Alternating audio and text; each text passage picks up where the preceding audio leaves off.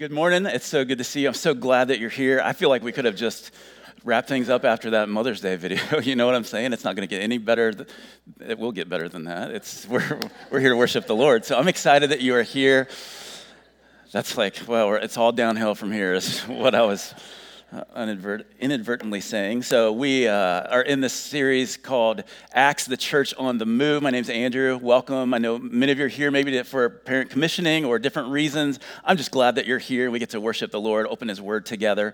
We are in this 15th week of the series, winding down in the book of Acts. And let me just kind of bring us all, let's orient ourselves to where we're at in the book of Acts. Really, what we've seen from the beginning is Jesus goes up. He ascends to the Father. The Holy Spirit comes down, the church is born, and then the gospel begins to go out throughout the world, and churches are born and reproduced and planted throughout. And what we see in the book of Acts, even though we haven't necessarily used this word, but what we're seeing unfold is God's plan of multiplication. He's multiplying His word. What started with Jesus and 12 disciples or apostles has quickly branched out. Back in Acts chapter 1 and 2, we had 120 disciples, and then very quickly it became thousands of disciples. It started with one church in Jerusalem, and then we had a church born in Antioch of Syria, and then Paul, as he's going on these missionary journeys, is planting churches throughout Asia. And where we find ourselves today in Acts chapter 19 is Paul is on mission trip number 3. Last week we saw that he was in Corinth, and then he went back to Antioch, and then he headed back out again on this third missionary trip. And today we're going to see this main city in this third missionary journey of Paul's. It's to Ephesus, the city of Ephesus. And if you're familiar with the New Testament, you know there's a book written to the church at Ephesus called Ephesians. And so today's sermon is called No Little Disturbance. No Little Disturbance. We're going to be in Acts chapter 19. And just kind of to set it up, I want to read verse 23 out of Acts 19, which is really a great summary verse for Paul's ministry in the city of Ephesus. It says this in Acts 19:23, about that time there arose no little disturbance concerning the way. The way was a reference to the followers of Jesus who said, I am the way, the truth, and the life. It says there's no little disturbance. In other words, that's another way of saying there was a massive disturbance in Ephesus because of what Paul and his missionary team are doing there. And so let me ask you a question around this thought of disturbances. Have you ever been interrupted while you're doing something, you're in the middle of something, you're doing something that you think is important to you, and then somebody kind of interrupts your progress or your activity? What's your normal response? A little frustrated, right? A little angry sometimes. So one of my favorite things on my iPhone is this brilliant little feature. It's very simple but brilliant. It's the do not disturb feature. Anybody use that? Does anybody else use that? So there's two instances where I use it all the time. Okay, one is sermon prep. When I'm deep in sermon prep, I get distracted really easily. I don't need my phone, pinging at me, so I put it on do not disturb mode. But then there's a second and really the most important time I use the do not disturb feature, Sunday naps. Y'all know what I'm saying? If you're going to interrupt me during my nap, you better have lost a limb or like our house is burning down or something. For me to get less than an hour of a nap on a Sunday is crime. So I love to just set do not disturb, roll over, sleep. I'm really looking forward to my nap today. I've been talking a lot today, so I'm excited for that here in a couple hours. But do not disturb. So a disturbance is to be interrupted or disrupted. It could mean a state of peace or quiet or calm is interrupted, or maybe something causes trouble. Maybe in a city where there's a breach of public peace, we would call that a riot, which we'll actually see in Acts chapter 19. When I think of the word disturbance, some of you already had this in your brain. There's a quote. I know the nerds in the room, because if you're thinking Star Wars, if you think of Obi-Wan, you're thinking of that great line, I felt a great disturbance in the Force, right? So there's something in the galaxy that has interrupted like our state of peace and tranquility, and this is what a disturbance is. And to be honest, sometimes a disturbance probably most often a disturbance feels like an annoyance. It's just interrupted my life. But certain disturbances can be welcome. They can be helpful. They can even be life-saving. I mean, I think of like a smoke alarm, right? Which can be really annoying when it goes off if you're cooking or whatever reason, but that little loud disturbance could literally save your life, right? That thing better be going off if you disturb my sleep. But a disturbance. In this first century with the early church, what you see is that everywhere the apostles, the followers of Jesus went, they caused a disturbance. They riled things up.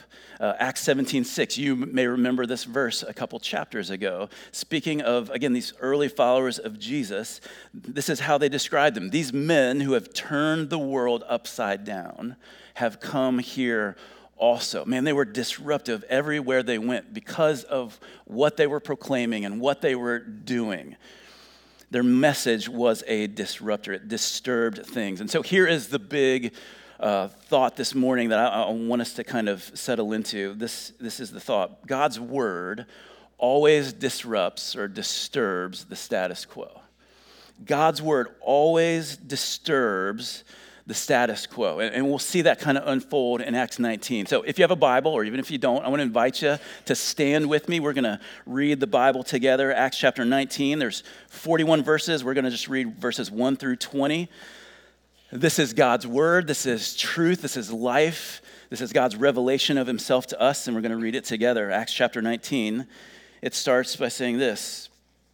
And it happened that while Apollos was at Corinth, Paul passed through the inland country and came to Ephesus.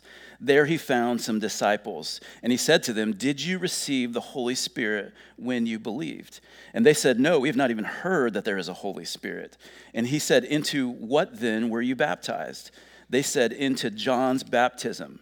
And Paul said, "John baptized with the baptism of repentance, telling the people to believe in the one who was to come after him, that is, Jesus." On hearing this, they were baptized in the name of the Lord Jesus. And when Paul had laid his hands on them, the Holy Spirit came on them, and they began speaking in tongues and prophesying. And it says, verse 7, there were about 12 men in all. And he entered the synagogue and for 3 months spoke boldly, reasoning and persuading them about the kingdom of God. But when some became stubborn and continued in unbelief, speaking evil of the way before the congregation, he withdrew from them and took the disciples with him, reasoning daily in the hall of Tyrannus. This continued for 2 years, so that all the residents of Asia heard the word of the Lord, both Jews and Greeks. And God, verse 11, was doing extraordinary miracles by the hands of Paul, so that even handkerchiefs or aprons that had touched his skin were carried away to the sick, and their diseases left them, and the evil spirits came out of them. Then some of the itinerant Jewish exorcists undertook to invoke the name of the Lord Jesus over those who had evil spirits, saying, "I adjure you by the Jesus whom Paul proclaims." 7 sons of a Jewish high priest named Sceva were doing this. But the evil spirit answered them, "Jesus I know, Paul I recognize, but who are you?" And the man in whom was the evil spirit leaped on them, mastered all of them, and overpowered them, so that they fled out of that house naked and wounded. And this became known to all the residents of Ephesus, both Jews and Greeks, and fear fell upon them all, and the name of the Lord Jesus was extolled. Also many of those who were now believers came, confessing and divulging their practices, and a number of those who had practiced magic arts brought their books together and burned them in the sight of all. And they counted the value of them and found it came to 50,000 pieces of silver. So the word of the Lord continued to increase and prevail mightily. This is God's word. Let's pray. Lord, thank you for the truth of your word. Thank you that you reveal yourself to us. Thank you that we can gather together around your truth and we can understand and have our eyes and our hearts open to the reality of who you are and all that you've done. And so, Lord, I pray that as we dive into this chapter in Acts 19 today, that you would do that you would open our eyes, you would open our hearts, that you would speak truth to us that we need to hear today. And so, God, would you do a work that only you could do. We pray in Jesus' name. Amen. Thank you all. Why don't you have a seat? So, no little disturbance, Acts chapter 19. So, let me give you a little bit of context. The city of Ephesus that Paul and his team come into. Ephesus was this important port city on the west coast of Asia. The people of Ephesus were fascinated. They were obsessed with magic and the occult. In fact, Ephesus was the home to this major temple, the temple of Artemis, or otherwise known as Diana, this goddess of fertility. And in fact, this temple was such a work of art, it was considered one of the 7 wonders of the ancient world. This was in Ephesus. And not only was this a place of worship of this goddess Artemis, or Diana, not only was it a place of worship, but it affected and impacted the city's economic prosperity. So behind the shrine of Diana, there was a treasury or a bank. So the financial economy was impacted by this whole center, this temple. You also had all of these people who were peddling idols and shrines and making money off of this. So this temple was a significant thing in Ephesus, and the worship of this false goddess, Artemis or Diana, was important to this culture. So what I see is upon arrival of Paul and his team in Ephesus, there were 4 disturbances that we see in Ephesians in Acts chapter 19. Some of them we'll spend a little bit of time on, some of them we'll spend more time on, but here's the 4. Number 1 is this.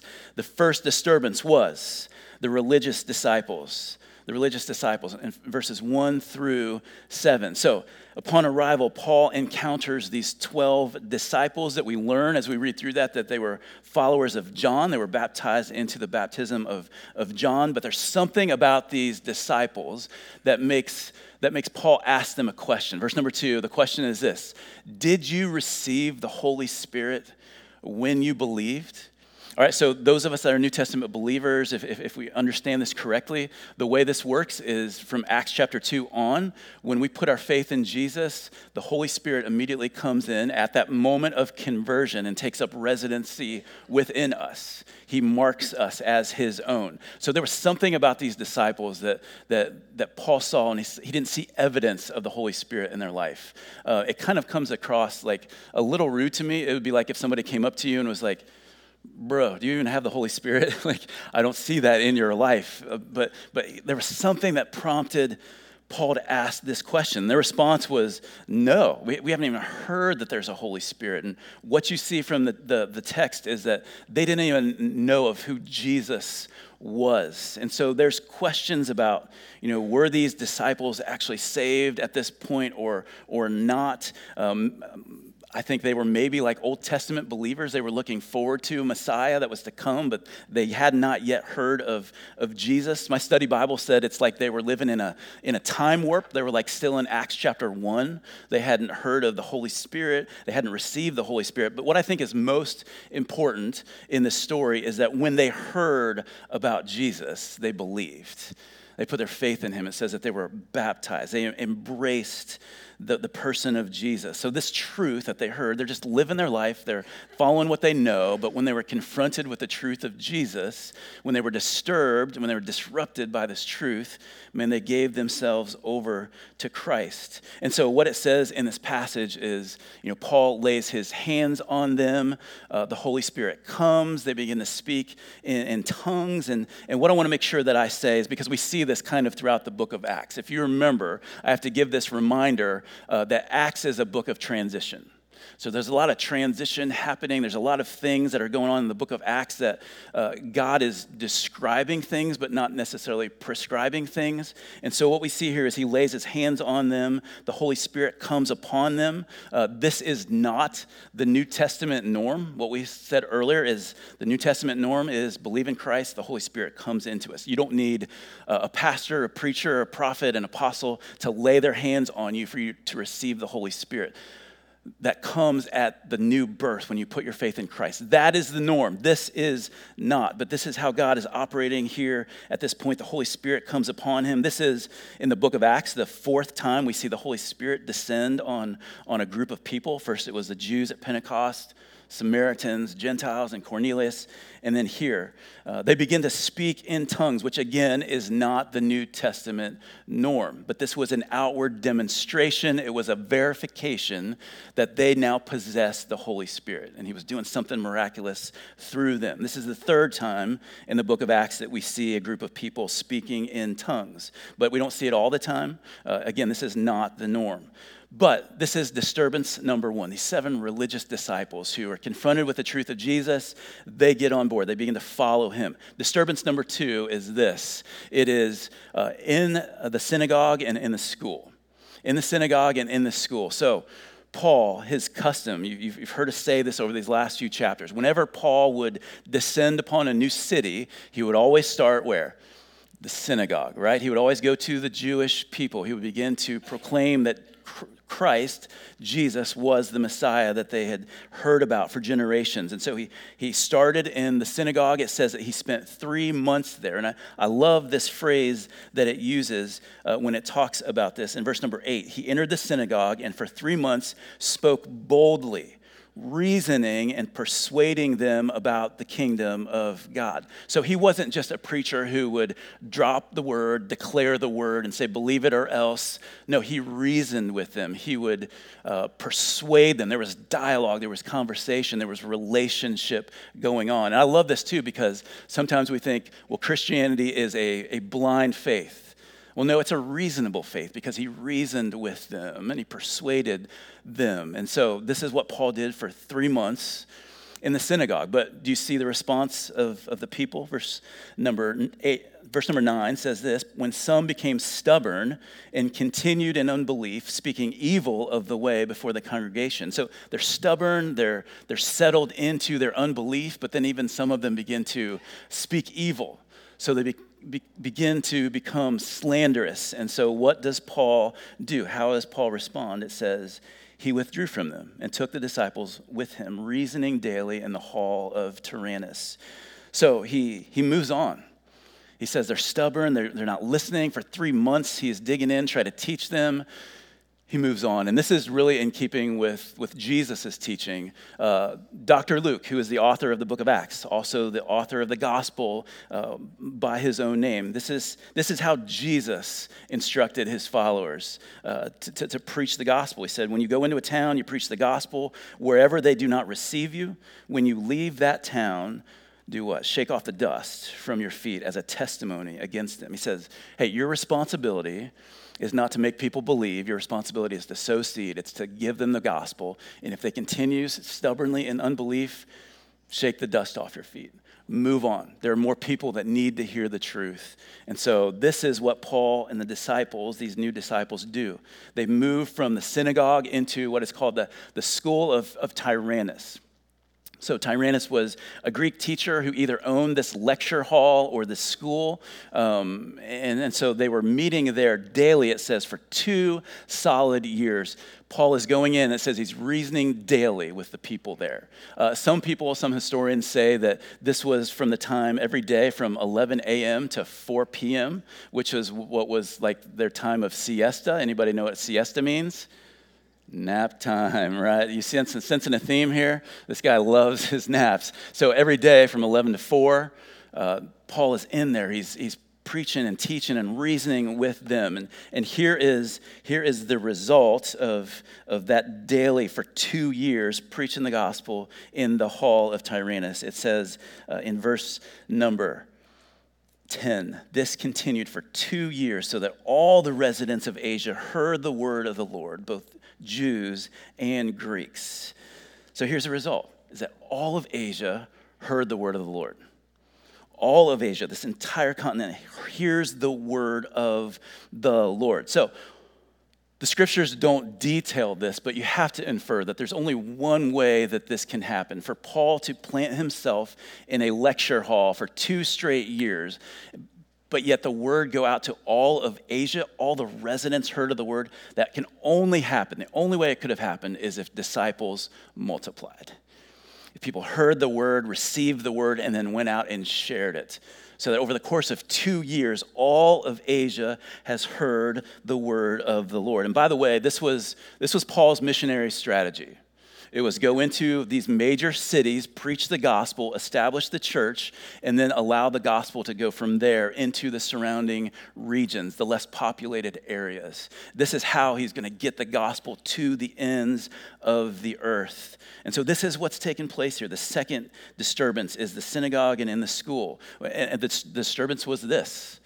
When they were confronted with truth, you see these different responses, right? You see some who continued to be stubborn and unbelief, and they even began to speak evil of the way. They began to be antagonistic towards the faith. But then you have this whole other group of people that hear and receive, and they became missionaries, right? They took the word throughout all of Asia. But it all is because of this disturbance that Paul comes in preaching the word. Here's the third disturbance that I want to spend most of our time on this morning. We see the 7 sons of Sceva.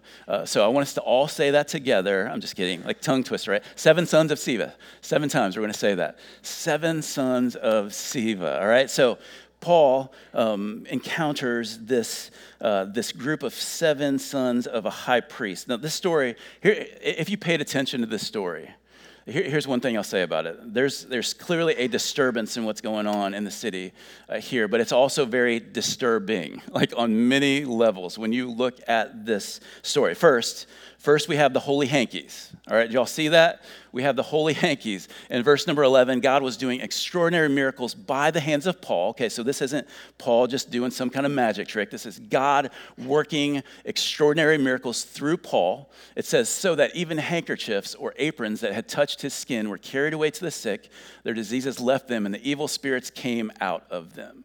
So we have no indication here that this was Paul's intention. I don't think Paul was I don't think he was sneezing into a hanky and then like finding someone sick and like smearing it all over him. You know what I'm saying? Like taking Jesus like to the next level. You know, Jesus spit in people's eyes and healed their blindness. And Paul's like, hey, I'm gonna one up Jesus and I'm gonna blow my snot in a hanky and heal the sick. Or maybe he was a tent maker, right? So maybe when he was, grill master with his aprons and maybe it got cast aside and someone who was sick touched it and got healed. I don't know how this all came about. But let me give you a warning, all right? If you're ever flipping through the channel and you come across an evangelist who's trying to sell you a holy hanky for just 3 payments of $99.99, or this magic prayer carpet that if you pray on this carpet, God will answer all your prayers, run, all right? Flip the channel, get away. That's someone preaching another gospel. All right, this is taking the story of the scripture and saying, hey, I'm going to use this for my benefit. This is not the gospel.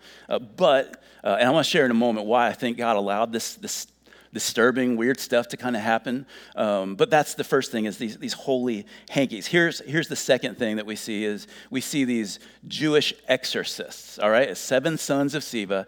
Sceva was a high priest. So are y'all familiar with the term PKs? Y'all know what PK means? Preacher's kids or pastor's kids? PKs are notorious for, running off the rails morally and all that stuff. Y'all thought pastors' kids went off the rails. These are 7 sons of a high priest who decided, hey, we're not going to follow the religion and the faith of our father. We're gonna take up another line of work. We're going to become, exorcists. Like that's total departure from, the family line of business going on here. 7 sons of Sceva, it says they were exorcists. And so these men, this was pretty normal in ancient, tradition, magic tradition, to try to invoke the name of a divine being or a divine power to try to command evil spirits. And so these 7 sons of the high priest see what's going on through Paul, and so they try to use the name of Jesus. And so if you look at it, it says this in verse number 13, that they declare this: I adjure, I command you by the Jesus whom Paul proclaims. So this isn't my Jesus, this isn't my God, it's the name that this guy Paul is throwing out. We're seeing a lot of success through his ministry, so we're going to co-opt the name of Jesus, and we're going to command these spirits in his name to come out. Now, here is what I believe is one of the great lines in the book of Acts. I love this line. One of my favorite ones is back in chapter 3, you remember there was the the paralyzed man who are calling out to Peter, Peter and John, and Peter says, hey, silver and gold have I none, but what I have I give to you. Rise up and walk in the name of Jesus Christ of Nazareth. I love that line. Hey, I have no money, but I'll give you what I have Jesus. So here's the response. I love this line from the evil spirits, all right? Verse number 15. The evil spirit answered them. So they're trying to command them by the name of Jesus. Here's what the evil spirit says. Jesus I know, and Paul I recognize, but who are you? He says, I know Jesus. I'm familiar. I've been hearing about this guy, Paul, who's just made his way into Ephesus. But bro, who are you even? I don't even know who you are. I've never heard of you. So he kind of brushes off these 7 sons of Sceva. And the next thing you see, this man in whom the evil spirit was, it says, leaps upon them and literally beats the pants off of them. Did you see that? It says that they fled out of this house naked and wounded. It's embarrassing enough to get beat up, right? But to run away naked and afraid is a whole different matter. I love what Pastor Matt Chandler said. He says, if when the fight started, you were wearing pants, and when it was over, you were no longer wearing pants, you lost, right? That's bad. That's humiliating. And so this is what happens with the 7 sons of Sceva. Here is the result, though. This is the result of what happened. Verse number 17, it says, and this became known to all the residents of Ephesus, both Jews and Greeks. Like if that happened today, like that'd be on every message board, TikTok, everything. Like people are like, oh, did you hear about the 7 sons running naked through the streets, right? It'd be all over the place. So everyone in Ephesus heard, both Jews and Greeks, and, verse 17, fear fell upon them all. And the name of the Lord Jesus was extolled. The name of the Lord Jesus was magnified. So we laugh about this and I joke about this, but man, fear, it says, fell upon all of the people.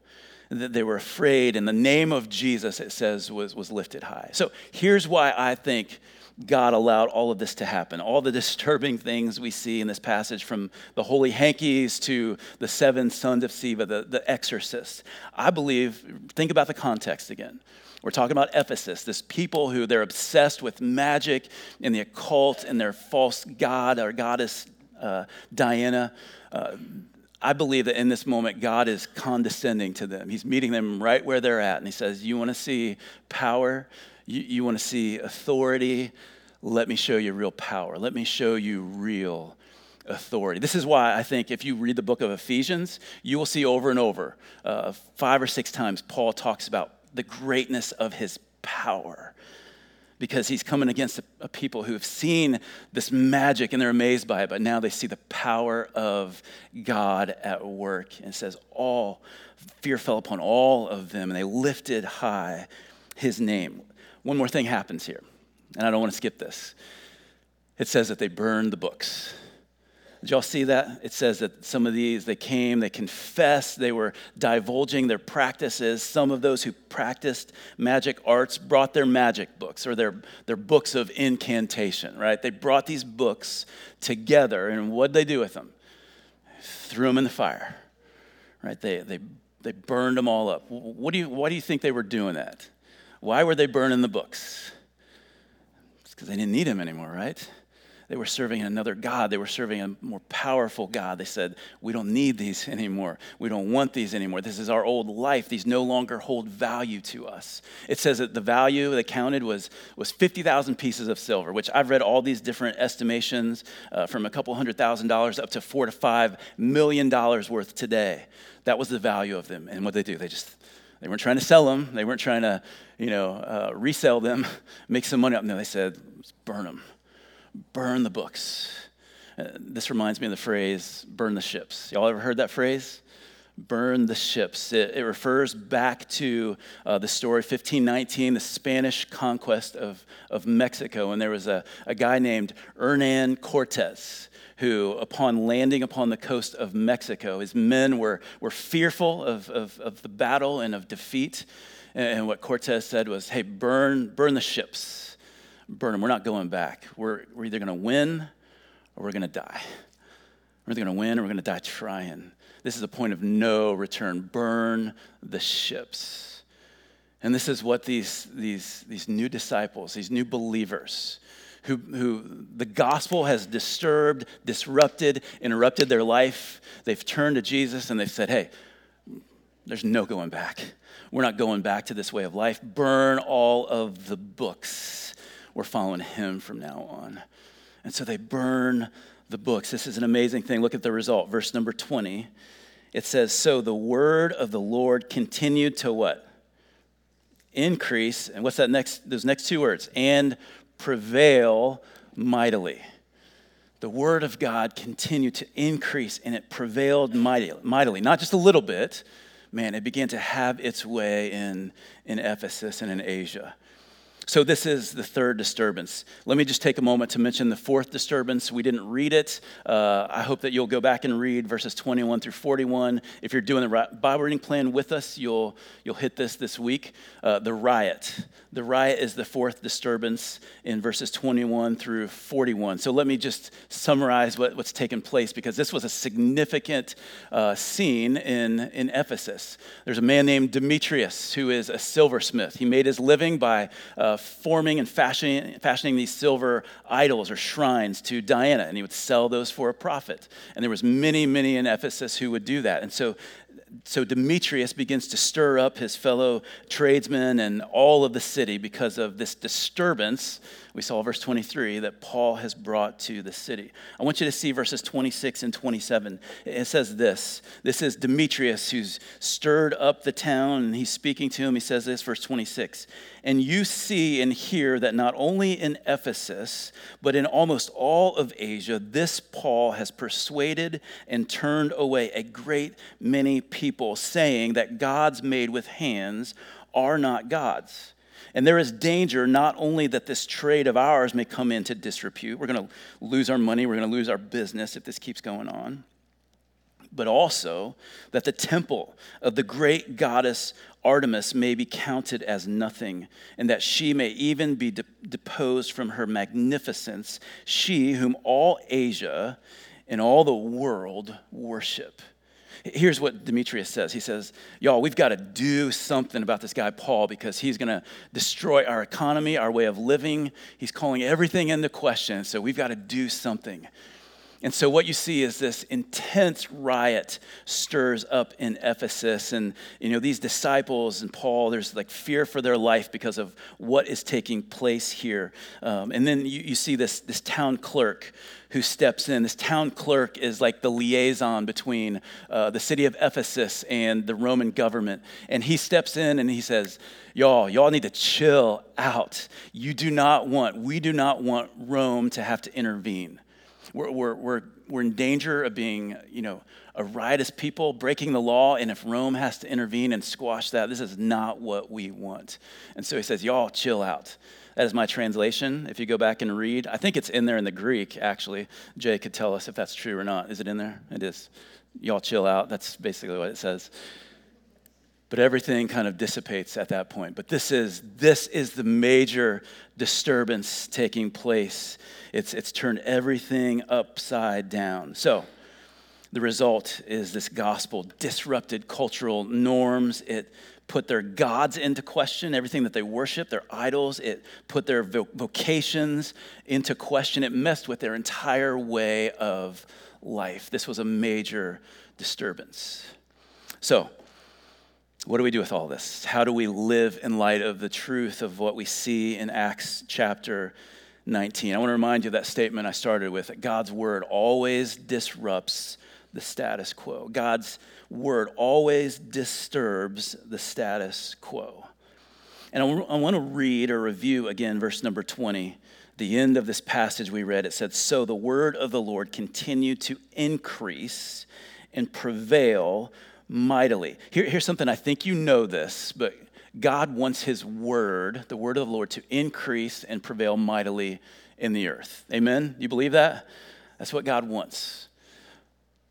But I want to make sure that we don't miss this, that God's desire is that his word would increase and prevail mightily, not just in the world, but in us. in you and in me, that it would continue to prevail, that it would win out, that the more that we give ourselves to him and his word takes ownership of us, that it would cast out all of our idols and all of the things that we worship, all the false gods that take the place of Jesus.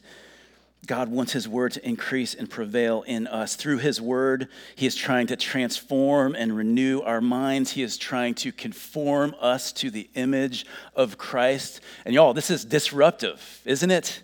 It is disruptive to our lives. His word disturbs our status quo. You know what status quo means? It means the way things are, the current condition or current state of things. Here's what I would say. I believe one of the greatest enemies to our growth in Christ, to our fruitfulness in the Lord, is status quo. Just, I'm not moving. I'm staying where I'm at. I'm doing what I'm doing. It's worked before. I don't want to grow. I don't want to change. But this is what the Word of God does. If we will listen, to it, it will stir us up one way or another. It always shakes things up. It doesn't leave us where we're at. So when you hear the Word of God, it will stir you up one way or another. It will either make you want to burn down the city, or it will make you want to burn the books. Whatever idols, whatever things you've been holding on to, it'll make you say, God, I'm not going back. I'm not living that way anymore. I'm not going to worship these things. I'm not going to live for these false gods and idols that are taking all of my devotion. No, I'm going to burn the books. And y'all, this is what God wants from us. Not to hold on to the old stuff, the old way of thinking, the old way of living, the old way of behaving. It is to burn the books, to throw them on the fire and say, I'm at a point of no return. I'm not going back there. This is what God is wanting to do in us. What his word doesn't do, it doesn't leave us in the middle somewhere. It doesn't leave us in, what I would call like the lazy river, like mode of living. Y'all know what I'm saying? Like, I'm just going to jump in and get comfortable, and I'm just going to go wherever the current takes me. No, God's word doesn't call us to that. God's word disrupts and it disturbs our lives. And y'all, I don't want to offend you. I don't want to frustrate you. But listen, you know what God has called me to do in your life? It is to disturb the status quo in you. And not to leave you where you're at, because God wants to change you and grow you and conform you to the image of Christ, not to allow you to just meander along and just do whatever and go with the flow. No, he's called us to burn the books, to throw those things in the fire, and to walk away and live the life that he's called us to live. This reminds me of this quote from C.S. Lewis, Mere Christianity. He's talking about this guy, Jesus, who we're preaching. He says either he's a liar or he's a lunatic, or man, he is the Lord of heaven and earth. And here's what C.S. Lewis says. He says, I am trying here to prevent anyone saying the really foolish thing that people often say about him. Speaking of Christ, here's the foolish thing. I'm ready to accept Jesus as a great moral teacher, but I don't accept his claim to be God. That is the one thing, C.S. Lewis says, that we must not say. A man who was merely a man and said the sort of things Jesus said would not be a great moral teacher. He would either be a lunatic on a level with the man who says he's a poached egg, or else he would be the devil of hell. You must make your choice. Either this man was and is the Son of God, or else a madman or something worse. You can shut him up for a fool, you can spit at him and kill him as a demon, or you can fall at his feet and call him Lord and God. But let us not come up with any patronizing nonsense about his being a great human teacher. He has not left that open to us. He did not intend to. Reminds me of the words of Jesus when Jesus in Matthew 6:24 said, hey, no man can serve two masters. You're either going to love one and hate the other. You can't serve both. You got to choose your master. Joshua, even further back in Joshua 24, when he stood before the Israelites, he said, hey, listen, you got to make a choice. Choose this day whom you're going to serve. You got to make a choice. You got to stop riding the fence. You got to stop straddling the middle. You got to choose. Who are you going to worship? Who are you going to follow? He says, as for me and my house, listen, we're going to follow the Lord. We're going to burn the books. We're going this way. And this is what God calls us to. This is what Paul calls people to. It's what God's word calls us to burn the books, burn the ships. You know, some of you here, I know it because I've seen it.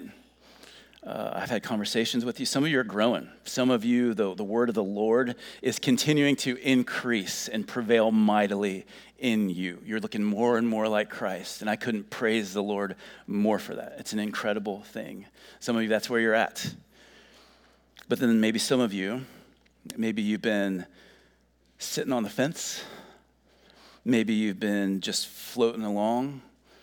You've been in status quo for so long that you don't even see it.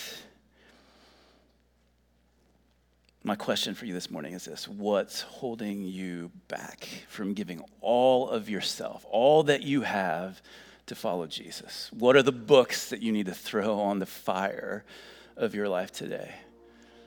What idols have taken the place of Jesus in your life that, man, you need to allow God to uproot and unseat those idols? And today you need to just throw the books on the fire. You need to burn the books.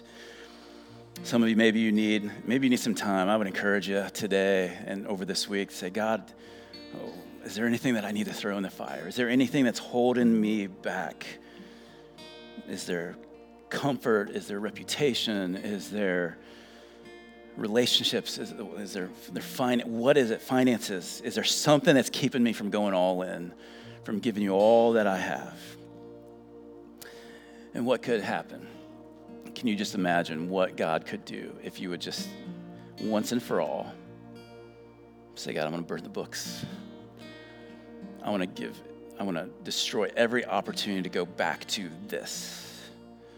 Imagine what God could do in your life. Imagine what God can do in the life of our church.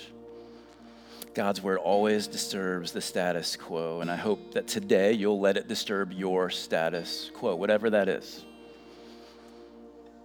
This may be that little but loud, frustrating smoke alarm going off in your life today. Just God saying, hey, man, would you throw that thing on the fire? Would you give me all of your heart? Stop holding back.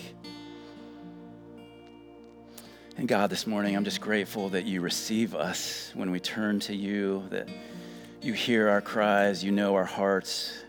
You know better than we do the things that are holding us back. You know the books that need to be thrown on the fire today in each of our lives. And Lord, I just pray that you'd open our eyes to those things today, this week. Lord, help us to have the boldness and the courage, the willingness to not keep floating along, not keep straddling the fence, but God, help us to choose this day. Help us to choose you this day. The God who has all power and all authority, the God who changes hearts and lives and eternities, the God who can wash away sin. You are that God. So today, Lord, would you help us to build our lives on this firm foundation of truth, the firm foundation of your word. You are a good God. Thank you that you receive us, you accept us, you have shown us amazing grace. And so, Lord, we worship you today because of that. In Jesus' name we pray. Amen.